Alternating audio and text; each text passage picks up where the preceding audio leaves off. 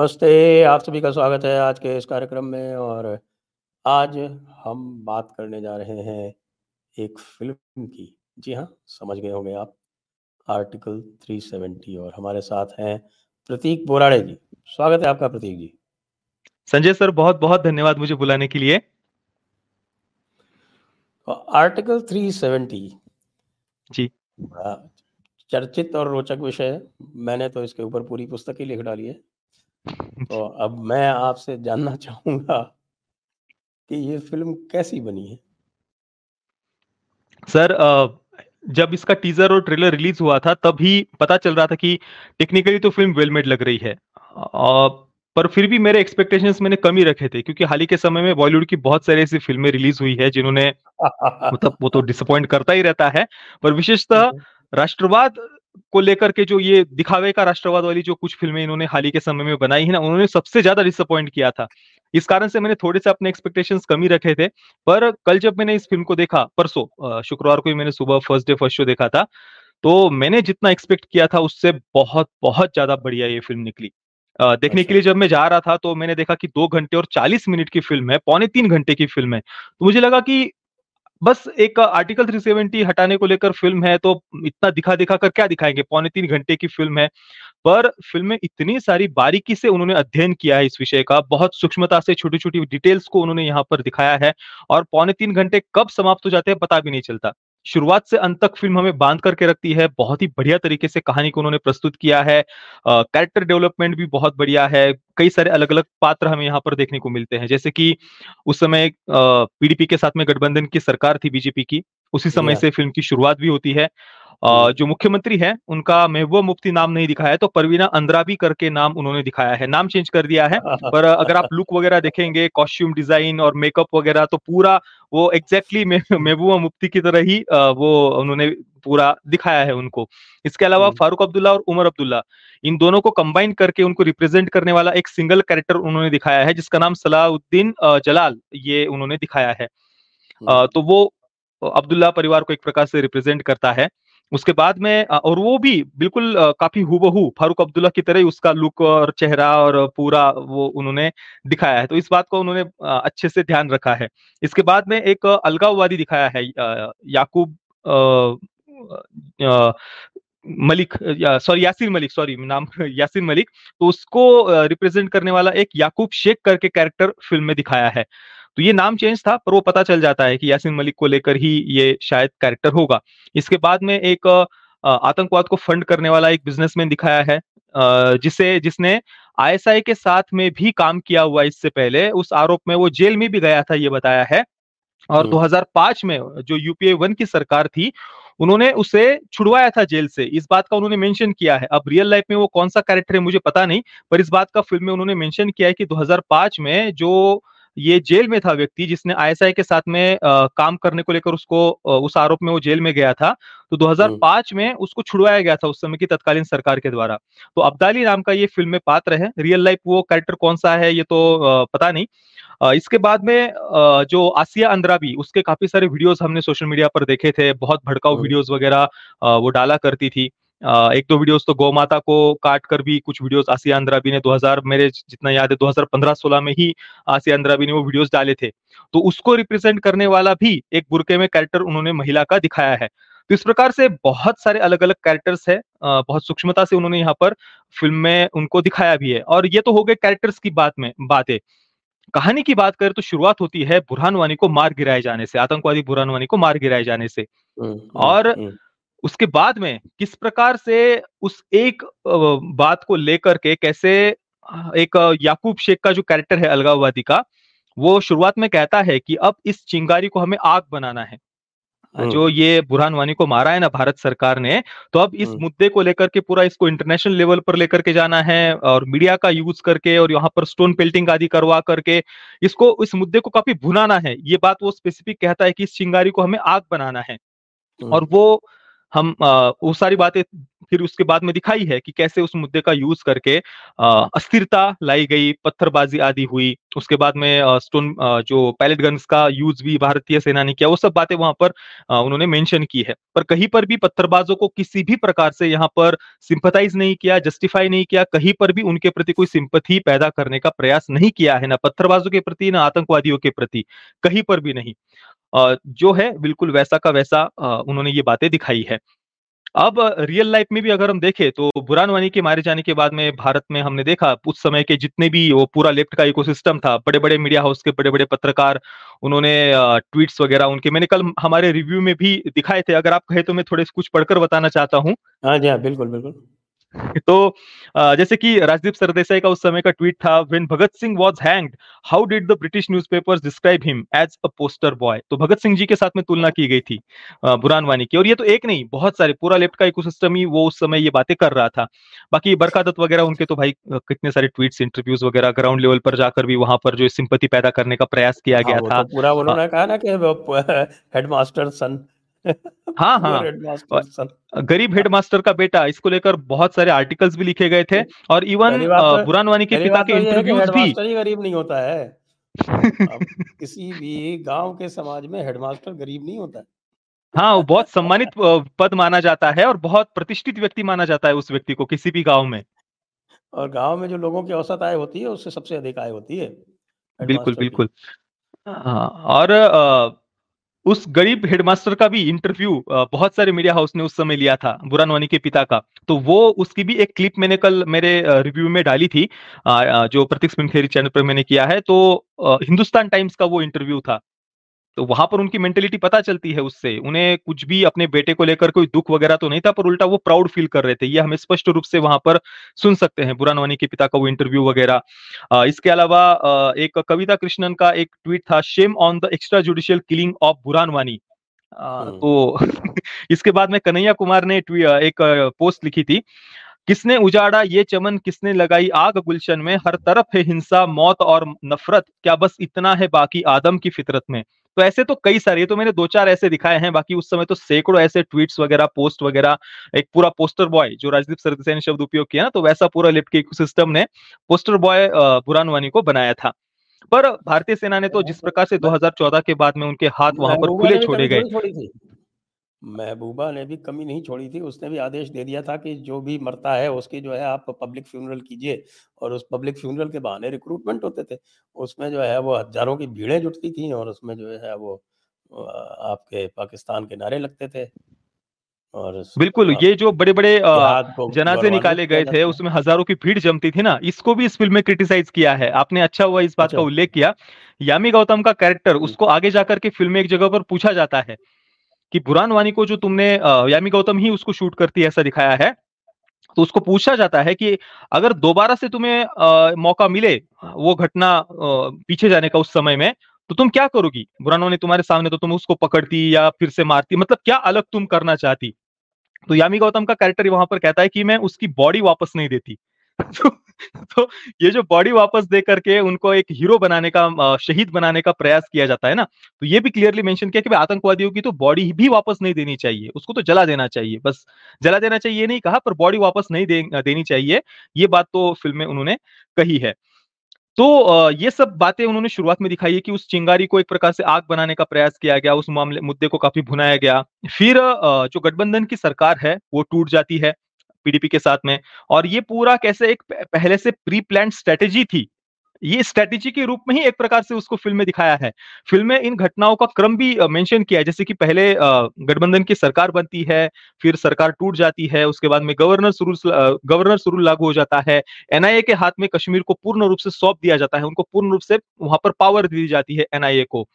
आतंकवादियों को एक के बाद एक खत्म किया जाता है, टेरर फंडिंग को रोक दिया जाता है। उसके बाद में जो दोबारा से सरकार बनाने का प्रयास पीडीपी में और नेशनल कॉन्फ्रेंस ने किया था, इसका भी फिल्म में उल्लेख किया है। फारूक अब्दुल्ला और महबूबा मुफ्ती, उनके जैसे दिखने वाले जो कैरेक्टर्स है, वो एक जगह पर प्रयास करते हैं गवर्नर को फैक्स भेजकर हम एक साथ सरकार बना रहे इसका, पर वो फैक्स मशीन भी नहीं चलती।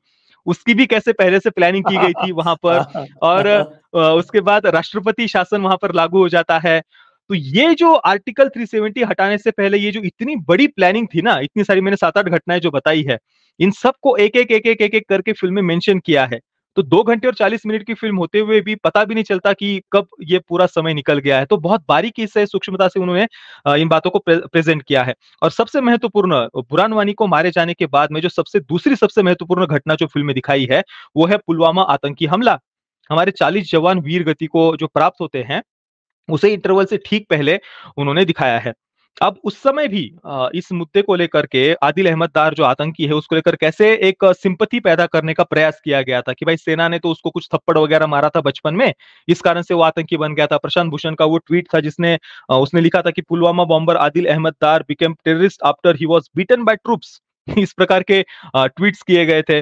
और उस समय तो पूछना ही क्या, मतलब पुलवामा आतंकवादी हमला होने के बाद में ये पूरा लेफ्ट का ecosystem hashtag house the Jaish, इस हैशटैग के साथ में इन्होंने पूरा कैंपेन हाउस चलाया द था। जैश, हाँ, हाउस द हाँ, जैश। हाउस द जैश, जैश ए मोहम्मद ने वो आतंकवादी हमला किया था, तो पूरा कैंपेन इन लोगों ने चलाया था। उसमें बड़े बड़े पत्रकार थे।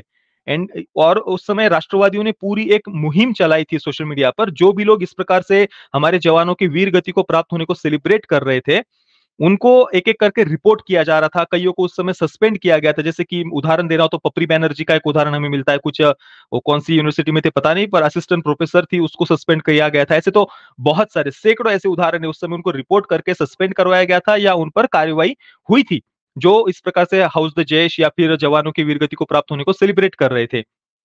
और इवन एनडीटीवी की भी जो डेप्यूटी न्यूज एडिटर है, उस समय इतना प्रेशराइज किया गया था सोशल मीडिया के द्वारा, तो एनडीटीवी को 2 हफ्ते के लिए उसे सस्पेंड करना पड़ा था। उसने भी हैशटैग हाउस द जैश के साथ में पोस्ट की थी उस समय। तो ये सब कुछ बस 4 वर्ष पहले की ही ये सारी घटनाएं हैं, 5 वर्ष पहले की। तो हम देख सकते हैं कि उस समय कैसा एक पूरा वातावरण था देश में। ये वामपंथी लेफ्टिस्ट किसी भी बात को लेकर के कितना, कैसे अपने पूरे प्रोपेगेंडाज एजेंडा स्प्रेड करते थे। पर अभी हम देख रहे हैं पिछले 4-5 वर्षों में कितना बदलाव आया है। अभी ये लोग खुलकर बोल नहीं पा रहे। भले ही अभी भी वो कोई बदले हैं ऐसी बात नहीं है, परंतु बदलाव एक हमें देखने को मिल रहा है। और बॉलीवुड में भी आप देख लीजिए, ये लोग आज से 3-4 वर्ष पहले तक अपने आप को ऐसा कुछ समझते थे कि भाई हम बोल दे तो बस वैसा कुछ हो ही जाएगा। इन्होंने सीए विरोध के नाम पर जब देश को जलाया जा रहा था, तब इन लोगों ने क्या क्या किया, कैसे धरने किए, ट्वीट्स किए, कैसे और अस्थिरता और एक प्रकार से अराजकता उत्पन्न करने का प्रयास किया। कश्मीर को लेकर के भी इन्होंने इंटरनेट बंद है, इंटरनेट बंद है। बहुत सारे बॉलीवुड के एक्टर एक्ट्रेसेस फिल्म मेकर्स वगैरह थे, इसको लेकर उन्होंने बहुत छाती कूटी थी एक प्रकार से कि भाई इंटरनेट बंद है। अ, मुझे अच्छी तरीके से याद है 5 अगस्त 2020 को जब भूमि पूजन था श्री राम मंदिर का, पूरा देश खुशियां मना रहा था। उस समय टाइम्स स्क्वायर न्यूयॉर्क पर इन लोगों ने कश्मीर सीज डे का बड़ा बैनर लगाया था न्यूयॉर्क में टाइम्स स्क्वायर पर, और टोनी अशाय ने उसका वीडियो लेकर के अपने ट्विटर हैंडल पर पोस्ट किया था। और बॉलीवुड के एक्टर एक्ट्रेसेस वगैरह कुछ ने उसको रिट्वीट भी किया था। कश्मीर सीज डे, कश्मीर बंधक दिवस, मतलब एक तरफ तो देश श्री राम मंदिर की भूमि पूजन को सेलिब्रेट कर रहा था और दूसरी तरफ ये कश्मीर सीज डे मना रहे थे कि भाई इंटरनेट नहीं है वगैरह वगैरह। तो ये सब कुछ हमने देखा किस प्रकार से ये लोग खुलकर अपना प्रोपेगेंडा चलाते थे आज से 4-5 वर्ष पहले तक। पर अभी जनता ने जब इनको बॉक्स ऑफिस पर थोड़ा सा उत्तर देना शुरू किया है, तो अभी ये पिछले 3 वर्षों में लगभग थोड़े से शांत हुए हमें दिख रहे हैं। अभी राम मंदिर वगैरह में भी जा रहे हैं, मंदिर मंदिर घूम रहे हैं। पर मैं तो खुलकर कहता हूं अभी भी ये बदले नहीं है। ये बस बाहर से एक अपने आप को दिखावा कर रहे हैं। पर इन लोगों ने क्या क्या किया हुआ है ना, ये देश कभी भूलेगा नहीं। बिल्कुल बिल्कुल सही कह रहे हैं। और इसमें यामी गौतम का क्या रोल है? यामी गौतम को मुझे लगता है कि वो भी एक रियल लाइफ कैरेक्टर से ही इंस्पायर्ड है शायद। एक स्कैम का उन्होंने उल्लेख किया है, आपको शायद उसके बारे में पता भी होगा। जम्मू कश्मीर बैंक का एक स्कैम था, और हाँ, उस स्कैम को एक्सपोज किया था उसके मैनेजर ने आज से करीब 20 वर्ष पहले, शायद 15 या 20 वर्ष पहले, 1990 के बाद में। तो उस हाँ। स्कैम को एक्सपोज होने के बाद में उस मैनेजर की हत्या कर दी गई थी और उसको सुसाइड बता दिया गया था। तो उसके वो कुछ पेपर कटिंग्स वगैरह भी उन्होंने फिल्म में दिखाए हैं। तो उस मैनेजर की बेटी है ये, ऐसा दिखाया है। मतलब है तो फिक्शनल अच्छा। कैरेक्टर ही, पर रियल लाइफ कैरेक्टर से इंस्पायर्ड है शायद वो, ऐसा मुझे लगता है, क्योंकि पेपर कटिंग्स वगैरह जम्मू कश्मीर बैंक के स्कैम की दिखाई है। और ये क्लियरली मेंशन भी किया है कि अब्दुल्ला परिवार ने, नाम तो अब्दुल्ला नहीं था, सलाउद्दीन जलाल नाम है, पर उस परिवार ने कैसे झूठे ट्रांजैक्शंस वगैरह करके पूरे स्कैम वहां पर किए हुए थे, करोड़ों के पैसे का घपला किया हुआ था। इन बातों का भी फिल्म में उन्होंने मेंशन किया है। तो ये एक जम्मू कश्मीर बैंक के मैनेजर की बेटी है, ऐसा उन्होंने दिखाया है। और अपने पिता की सुसाइड उसने बचपन में देखी थी, तो उस बात की भी एक पीड़ा उसके अंदर है। और अभी एनआईए में वो है। और उसको ये पूरी एक प्रकार से जिम्मेदारी सौंपी गई है और बहुत बारीकी से डिटेलिंग में ये सब बातें उन्होंने दिखाई है। जैसे कि 5 अगस्त 2019 का वो जो दिन था जब आर्टिकल 370 को राज्यसभा में हटाया जाना था, तो उससे पहले की जो प्लानिंग है, उस प्लानिंग के लिए कितना ग्राउंड लेवल पर क्या-क्या काम करने पड़े थे। जैसे कि क्या-क्या घटनाएँ हो सकती है, अमरनाथ यात्रा पर हमला हो सकता है, पाकिस्तान हमला कर सकता है, स्टोन पेल्टिंग हो सकती है, मिडल ईस्ट का दबाव आ सकता है वगैरह। ऐसे सैकड़ों अलग-अलग छोटे-छोटे चीट्स पर उन्होंने घटनाएँ लिखी है कि क्या-क्या उस दिन हो सकता है। जब ये आर्टिकल 370 हमने हटाया है, ये कहने के बाद में। तो उसकी पूरी एक-एक घटना को लेकर के पहले कैसे पूरी तैयारी की गई थी कि ये प्रॉब्लम ना आए, अमरनाथ यात्रा पर हमला ना हो, स्टोन बिल्डिंग ना हो, पाकिस्तान का अटैक ना हो या मिडल ईस्ट से कुछ दबाव ना आ जाए वगैरह-वगैरह। तो इन सब बातों को भी उन्होंने फ़िल्म में सूक्ष्मता से मेंशन किया है। तो यामी गौतम का कैरेक्टर तो ग्राउंड लेवल पर काम कर रहा था, एनआईए में दिखाया है और जो प्रियमणि का पात्र है, उन्हें पीएमओ ऑफिस से दिखाया है।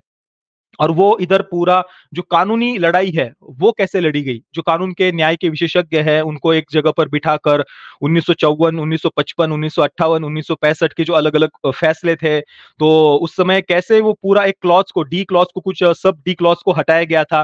तो वो ओरिजिनल डॉक्यूमेंट उन्होंने कैसे खोजा और फिर उसको कैसे हटाया गया था उसका पूरी वो उस कानूनी लड़ाई को भी प्रियमणि के कैरेक्टर के माध्यम से उन्होंने दिखाई है। और फ़िल्म के एंडिंग में फिर राज्यसभा का जो डिस्कशन था, एक तरफ अधीर रंजन जैसा दिखने वाला एक कैरेक्टर है और दूसरी तरफ अमित शाह जी है। हालाँकि जो अधीर रंजन जैसा दिखने वाला जो कैरेक्टर है उसको काफ़ी सेंसिबल उन्होंने एक प्रकार से फ़िल्म में दिखाया है। रियल लाइफ़ में तो मैंने देखा नहीं कभी इतनी सेंसिबल बातें करते हुए अधीर रंजन को। तो वो जो एक हुँ, राज्यसभा का डिस्कशन है, वो एंडिंग में हमें देखने को मिलता है। राज्यसभा का है कि लोकसभा का है? अधीर रंजन तो लोकसभा नहीं, में थे ना? राज्यसभा में शुरुआत में किया गया था। पर यही तो ये स्पेशली मोदी जी ने एकदम से उस दिन चौंका दिया था सबको कि भाई हम पहले राज्यसभा में पास करेंगे। तो वो राज्यसभा का डिस्कशन उन्होंने दिखाया है। नहीं तो फिर वो अधीर रंजन नहीं होगा ना, क्यों अधीर रंजन राज्यसभा में नहीं है।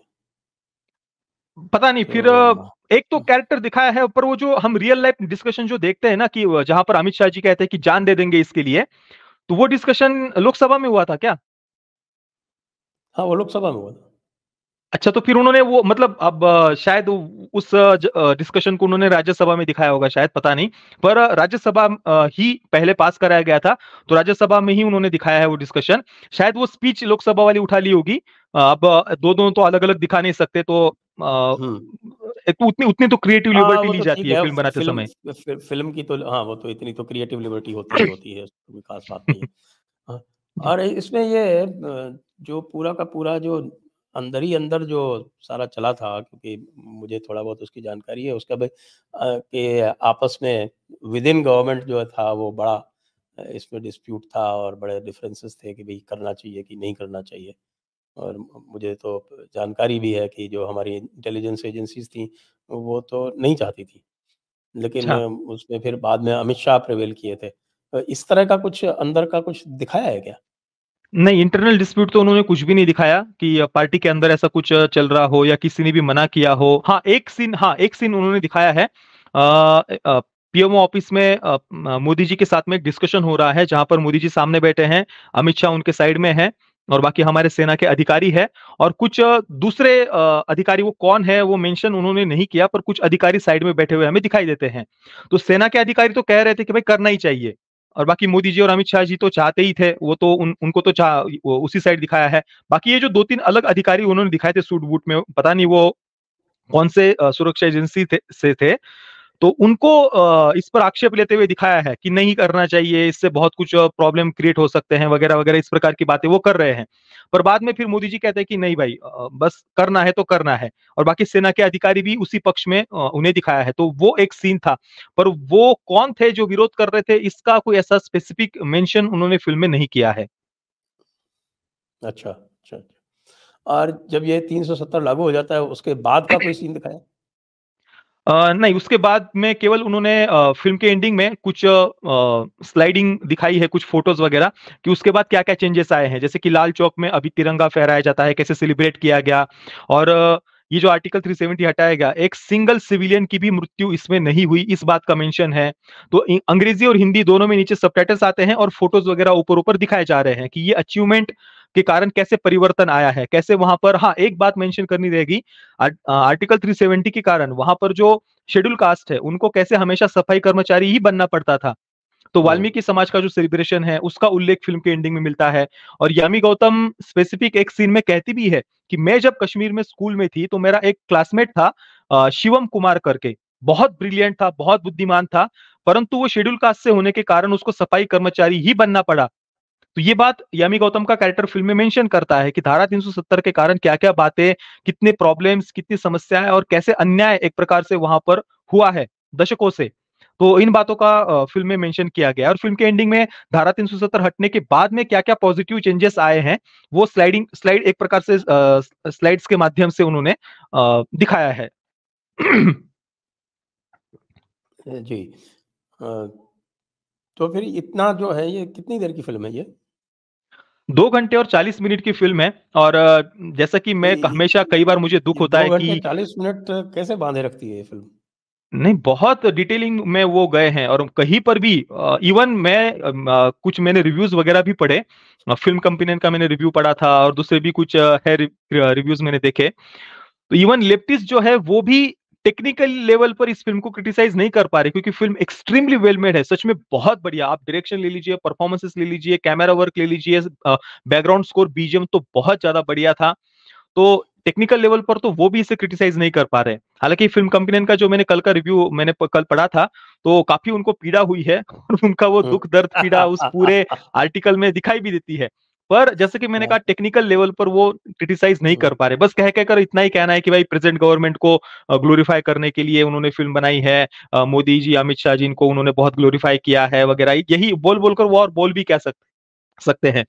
तो ये एक उनकी पीड़ा वगैरह हमें देखने को मिलती है, पर technically film extremely well made है और मैं तो वर्षों से हाँ, ये कहता आया था कि राष्ट्रवादी फ़िल्म मेकर्स टेक्निकली अच्छी फ़िल्में नहीं बनाते हैं। तो हुँ। अभी हमने पिछले 2-3 वर्षों में थोड़े बहुत कुछ चेंजेस देखे हैं, जैसे कि द कश्मीर फाइल्स का एक उदाहरण है। अभी आर्टिकल हुँ। 370 का भी हमारे सामने एक उदाहरण है। वैसे कश्मीर तो कश्मीर ये फाइल्स का भी एक क्रिटिसिज़्म हुआ था उसकी सिनेमैटिक वैल्यू को लेके। अ अ, हालाँकि मतलब प्रोडक्शन वैल्यू को लेकर कह सकते हैं कि बजट उसका और ज़्यादा होना चाहिए था। पर वहाँ पर भी जो उन्होंने रिसर्च की थी, जो कई सारे फैक्ट्स बताए थे और परफॉर्मेंसेस की अगर बात करें तो उस दृष्टि से फ़िल्म कहीं पर कमज़ोर नहीं थी। हाँ, बजट ज़्यादा होना चाहिए था और बढ़िया प्रोडक्शन वैल्यू वगैरह दिखती, वो एक हम कह सकते हैं। पर बाकी फ़िल्म मेकिंग के दृष्टि से तो कहीं पर कमज़ोर नहीं थी। बजट वगैरह तो ठीक है, कम-ज़्यादा वो होता रहता है पर बाकी रही बात फैक्ट्स की, तो अभी तक भी कश्मीर फाइल्स में दिखाए गए किसी एक सीन को भी कोई काउंटर नहीं कर पाया कि ये सीन गलत था इसमें। क्योंकि इतना हर एक सीन का रियल लाइफ रेफरेंस हमें कहीं न कहीं पर देखने को मिलता है द कश्मीर फाइल्स का। और उसी प्रकार से आर्टिकल 370 में भी फैक्ट्स के आधार पर तो कोई भी इसे खारिज नहीं कर सकता। हर एक सीन का कहीं न कहीं पर कोई न कोई रेफरेंस हमें अवश्य देखने को मिल जाएगा। और जैसे केरला स्टोरी भी बनी थी, तो वो भी प्रोडक्शन वैल्यू और सिनेमैटिक वैल्यू दोनों से बहुत अच्छी थी। उसका भी ये अ, लोग कोई केरला क्रिटिसिज़्म स्टोरी नहीं की कर पा प्रोडक्शन रहे। वैल्यू अच्छी थी, बजट अच्छा था, पर डायरेक्शन में कुछ जगहों पर थोड़ा-सा वो जैसे कि वो कुछ मौलवी वगैरह के जो सेकंड हाफ में सीन थे, वो थोड़े से बी ग्रेड लग रहे थे। वो उतना सेंसिबली नहीं दिखाए गए थे। अब यहाँ पर आर्टिकल 370 में अगर आप देखेंगे ना, ये फ़िल्म इतनी ज़्यादा बढ़िया बनी हुई है ना, हर एक बात को इतना सटल वे में धीर गंभीरता से उन्होंने दिखाया है। जैसे कि एक सीन का मैं उल्लेख करना चाहूँगा इंटरवल से पहले वाला, जहाँ पर हमारे 40 जवान वीर गति को प्राप्त होते हैं। ये सेम सीन अभी पिछले महीने फाइटर रिलीज़ हुई थी ऋतिक रोशन की। उस सीन के साथ कंपेयर करके कोई भी देख ले। फाइटर में इतने गंदे तरीके से उन्होंने डायलॉग्स लिखे थे, मतलब वो अंदर से लिटरली फील होता है कि राष्ट्रवाद का मजाक उड़ाने के लिए उन्होंने वो डायलॉग्स जैसे कि बुलवाए हो। जबरदस्ती की चिल्ला-चोट, कोई ऐसा सिंसियरिटी के साथ में सेंसिबली डायलॉग्स लिखे नहीं गए। हमारे 40 जवान वीर गति को प्राप्त होते हैं, वहां पर होम मिनिस्टर श्रद्धांजलि देने जाते हैं, तो वो भी बस जैसे कि बेवकूफों की तरह चिल्ला रहे हैं, हम बता देंगे बाप कौन है, ये और वो। मतलब जैसे कि ये मूर्ख हो, इस प्रकार से उन्होंने होम मिनिस्टर को भी प्रेजेंट किया है। उसी के अगेंस्ट आर्टिकल 370 में वही सीन आप देखना इंटरवल से पहले, मोदी जी बड़ी ही शांत एकदम धीर गंभीरता से चलकर आ रहे हैं और बड़ी ही अंदर जो पीड़ा है वो उनकी आंखों में ही वहां पर दिख रही है, कुछ बोल नहीं रहे वहां पर वो, और वैसे ही वो श्रद्धांजलि दे रहे हैं। तो बहुत ही सिंसियरिटी के साथ में मैच्योर वे में यहाँ पर उस सीन को उन्होंने प्रस्तुत किया है। तो ये जो मैच्योरिटी है ना, सेंसिबली बस जबरदस्ती की मूर्खों की तरह चिल्ला चोट नहीं, कुछ नहीं, बहुत बढ़िया तरीके से उन्होंने यहाँ पर आर्टिकल 370 में इन बातों को प्रस्तुत किया है। तो इस जगह पर तो थोड़ा सा केरला स्टोरी भी चूक गई थी, कुछ कुछ बातें थोड़ी सी चीप भी लग रही थी वहां पर यहाँ पर कहीं पर भी उस जोन में ये फिल्म नहीं जाती है। बहुत ही ज्यादा एक्सट्रीमली वेल मेड ये फिल्म है। जी, और आपने कहा प्रोडक्शन वैल्यू के हिसाब से भी ठीक है ये? बिल्कुल, बिल्कुल 20 करोड़ का अभी मैंने भी चेक नहीं किया था, आपने जब पूछा तो 20 करोड़ का इसका केवल बजट है, पर उस बजट की दृष्टि से तो बहुत रिच लगती है फ़िल्म देखने के लिए, दिखने में। अभी तो हाल ही के समय में हम देख रहे हैं फ़िल्मों का बजट कुछ भी 700 करोड़, 500 करोड़, 400 करोड़ कुछ भी मन में आए वो बोल देते हैं और वैसा तो कुछ दिखता नहीं फ़िल्म में, बहुत ही चीप वीएफएक्स वगैरह दिखते हैं। और यहाँ पर तो 20 करोड़ के केवल बजट में यहाँ पर आप कास्टिंग भी बहुत बढ़िया है और बाकी production value, camera work, BGM, direction हर जगह पर फ़िल्म हमें प्रभावित करती है। Very good. और आप कह रहे हैं डायरेक्शन भी बहुत अच्छा है। जी डायरेक्शन भी आदित्य सुहास जांभळे करके डायरेक्टर है। मैं तो उनके बारे में हम्म, जानता भी नहीं था, पहली बार ही मैंने उनका नाम सुना। कल थोड़ा सा मैंने उनके बारे में पढ़ा आईएमडीबी पर, तो कुछ 2-3 शॉर्ट फिल्म्स उन्होंने डायरेक्ट की हुई इससे पहले, वो भी मराठी शॉर्ट फिल्म्स ही थी जिसके लिए उन्हें 2 बार नेशनल अवार्ड मिला हुआ है, ऐसा मैंने पढ़ा। तो ये उनकी पहली फिल्म है एज अ डायरेक्टर, बड़ी बिग बड़े फिल्म। तो आदित्य धर उन्होंने उन्हें चांस दिया है। अब पता नहीं मतलब उरी को तो उन्होंने स्वयं डायरेक्ट किया था, अब यहाँ पर उन्होंने एक नए डायरेक्टर को चांस दिया है और ये अच्छी भी बात है क्योंकि अगर हमें राष्ट्रवादी फिल्म मेकर्स का पूरा एक इकोसिस्टम भी बनाना है तो नए लोगों को तैयार करना भी उतना ही आवश्यक है। कोई एक ही डायरेक्टर फिल्में बनाते जाए उसकी अपेक्षा वो अपने नीचे 10 और लोगों को तैयार करे, उससे एक पूरा हम अच्छे डायरेक्टर्स का एक इकोसिस्टम बना सकते हैं। तो और ज्यादा आप खुद डायरेक्ट करने की अपेक्षा 10 और लोगों को अपने अंडर तैयार करें ना, वो बहुत बेटर है। तो अभी आदित्य धर उनके खुद के प्रोडक्शन हाउस की ये फिल्म है, तो मैं तो चाहूंगा कि इसको ढेर सारी सफलता मिले और और ज्यादा फिल्में आदित्य धर इसके बाद में ऐसी प्रोड्यूस कर पाए, बना पाए। अच्छे लोगों के पास में पैसा रहता है तो उसको सदुपयोगी होता है। तो फिल्म को मैं तो हृदय से चाहूंगा कि सफलता मिले। और एक विशेष बात आप देखिए संजय सर की उरी इतनी बड़ी ब्लॉकबस्टर हिट रही, किसी ने अपेक्षा नहीं की थी, फिर भी उस इस प्रकार का उसने कलेक्शन किया, पर फिर भी देखिए बॉलीवुड ने उसके बाद में आदित्य धर को एक सिंगल चांस भी नहीं दिया। उरी के बाद में एक सिंगल फिल्म के लिए किसी बड़े प्रोडक्शन हाउस ने उनको लिया नहीं है। इसी के अगेंस्ट बहुत ही घटिया घटिया डायरेक्टर्स, फरहाद सामजी वगैरह वगैरह ऐसे जो डायरेक्टर्स है भाई, इतनी गंदी फिल्में उन्होंने बनाई हुई है ना, इतनी गंदी फिल्म है, पर फिर भी उनको लगातार काम मिलते जाता है। ये तो एक मैंने नाम लिया फरहाद सामजी का, ऐसे तो ढेर सारे पूरी लंबी लाइन बनी लगी हुई है। पर यहाँ पर आदित्य धर पिछले 2-3 वर्षों से सुन रहा था कि अश्वत्थामा को लेकर के वो एक फ्यूचरिस्टिक फिल्म बनाना चाहते थे, द इमोर्टल अश्वत्थामा करके। तो वो फिल्म भी पिछले 3 वर्षों से कोई प्रोड्यूसर ही नहीं मिल रहा आदित्य धर को। तो मतलब इतनी बड़ी ब्लॉकबस्टर फिल्म जिसने दी उस पर कोई पैसे लगाने को तैयार नहीं है, उसको काम नहीं मिलता। और अभी ये फिल्म उन्होंने अपने खुद के प्रोडक्शन हाउस से बनाई है, तो इसी कारण से बजट भी यहाँ पर हमें कम दिख रहा है कि बहुत कम खर्चे में अपने बजट को लिमिट में रखते हुए उन्होंने इस फिल्म को बनाया है, पर फिर भी प्रोडक्शन वैल्यू, डायरेक्शन हर जगह पर फिल्म हमें बढ़िया ही लग रही है। जी। एक इसमें ये भी मैंने देखा था कहीं पे, एक रिव्यू बोल रहा था कि साहब कि इसके स्क्रीन प्ले को क्रिटिसाइज़ किया था, तो ऐसा क्या है? अगर स्क्रिप्ट अच्छा है तो किसने स्क्रीन प्ले क्रिटिसाइज कैसा? किया था? मुझे ध्यान नहीं आ रहा, मैं किसी में पढ़ा था कि स्क्रीन प्ले क्रिटिसाइज़ किया था इसका। आर्टिकल 370 का ही ना? हाँ। ना ना स्क्रीन प्ले वो तो सबसे बड़ा प्लस पॉइंट है इस फिल्म का कि इतनी बारीकी से उन्होंने जो रिसर्च की है, कैरेक्टर्स को जिस प्रकार से डेवलप किया है, डायलॉग्स भी इतने बढ़िया उन्होंने लिखे हुए हैं कि कहीं पर भी जैसे कि एक अमित शाह जी का जो कैरेक्टर है, जब ट्रेलर रिलीज हुआ था तो जिस एक्टर ने वो कैरेक्टर जिन्होंने प्ले किया है ना, तो वो सही नहीं लग रहा था क्योंकि अमित शाह जी ने जिस कन्विक्शन के साथ में, जिस एग्रेशन के साथ में जो बात बोली थी ना राज्य सभा में, तो वैसा लग नहीं रहा था। पर कल जब मैंने फिल्म देखी ना तो वो बात भी मुझे नहीं खली, ऐसा कुछ याद भी नहीं आया मुझे कि ये गलत था। तो उन्होंने भी बढ़िया परफॉर्मेंस दिया। ऑब्वियसली अमित शाह जी जितना वो जो एक जो मैंने कहा कि उस कन्विक्शन के साथ में अंदर से जो बात निकलनी चाहिए ना हृदय से, तो वैसा तो नहीं था। परंतु ना फिल्म निराश तो नहीं करती है। इवन अरुण गोविल जी जिन्होंने मोदी जी की भूमिका निभाई है, उनका भी परफॉर्मेंस बढ़िया था। काफी धीर गंभीरता के साथ में सटल वे में उन्होंने कैरेक्टर को प्ले किया है। कभी पर भी जबरदस्ती कुछ ऐसे लाउड इमोशंस उन्होंने लाने का प्रयास नहीं किया। नहीं तो इससे पहले 3-4 फिल्मों में मैं जब भी मोदी जी की भूमिका जिन जिन एक्टर्स ने निभाई है, जैसे कि उरी हुँ। में भी हमने देखा था, उसके बाद भी 2-3 फिल्मों में मैंने देखा, तो कहीं पर भी हर जगह पर निराश ही किया है मोदी जी की भूमिका जिन्होंने भी इससे पहले निभाई है। ये पहली बार अरुण गोविल जी ने काफी बढ़िया तरीके से इस कैरेक्टर को मोदी जी की भूमिका को निभाया है। हालांकि फिर भी मैं इतना अवश्य कहूंगा कि एकदम परफेक्ट तो नहीं था, क्योंकि मोदी जी का जो व्यक्तिमत्व है, या जो जो बोलने का उनका लहजा हो, या जो तेज लगता है उनके चेहरे पर भी, और जो एक जिस फ्लो में जिस प्रकार से वो बोलते जाते हैं ना, जैसे कि अंदर से बात निकल रही हो, तो वैसा तो नहीं था परफॉर्मेंस ऑब्वियसली।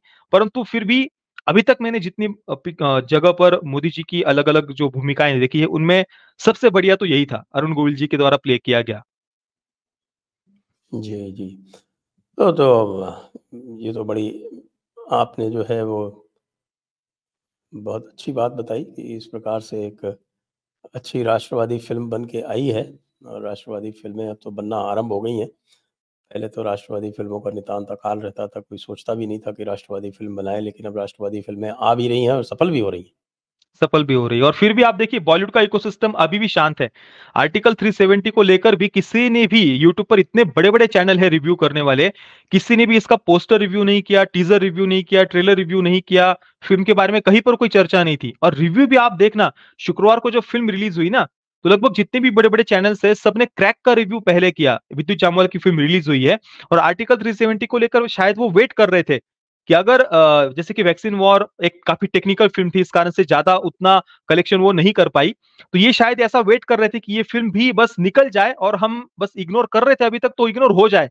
पर ये फिल्म ऑब्वियसली एक मास फिल्म भी है, एक बहुत बड़ा विषय सब्जेक्ट को लेकर ये फिल्म है, तो जनता का तो प्रेम इसको मिला। अभी भी बुक माई शो पर जाकर कोई भी देख सकता है। ज्यादातर शोज हमें लगभग फास्ट स्पिनिंग और हाउसफुल देखने को मिल रहे हैं। तो फिर उसके बाद में दूसरे दिन ज्यादातर जो बड़े-बड़े क्रिटिक्स है यूट्यूब पर ना, उन्होंने दूसरे दिन आर्टिकल 370 का रिव्यू किया। मतलब आप देखिए, अभी भी जो अच्छी फ़िल्में हैं, अच्छे सब्जेक्ट है, उनको लेकर ये पूरा का पूरा बॉलीवुड का इकोसिस्टम चुप्पी बना करके रखता है। ये चाहते ही नहीं है कि इनकी जो मेन लॉबी है ना, जो कुछ 2-4 बड़े-बड़े प्रोडक्शन हाउस, उनके कुछ सो कॉल्ड सुपरस्टार्स वगैरह, उनसे अलग हटकर कोई नया प्रोड्यूसर, नया डायरेक्टर खड़ा हो, उसकी फ़िल्में सफल हो, ये चाहते ही नहीं है। पूरा कंट्रोल करके रखा है इन्होंने। जितने भी रिव्यू करने वाले चैनल हो, या फिर इनके जो बड़े-बड़े पेजेस वगैरह होते हैं, इनके मीडिया पेजेस, बॉलीवुड के रिपोर्टिंग करने वाले, तो ये पूरा कंट्रोल ऊपर से इस प्रकार से हमें कम से कम दिखता है।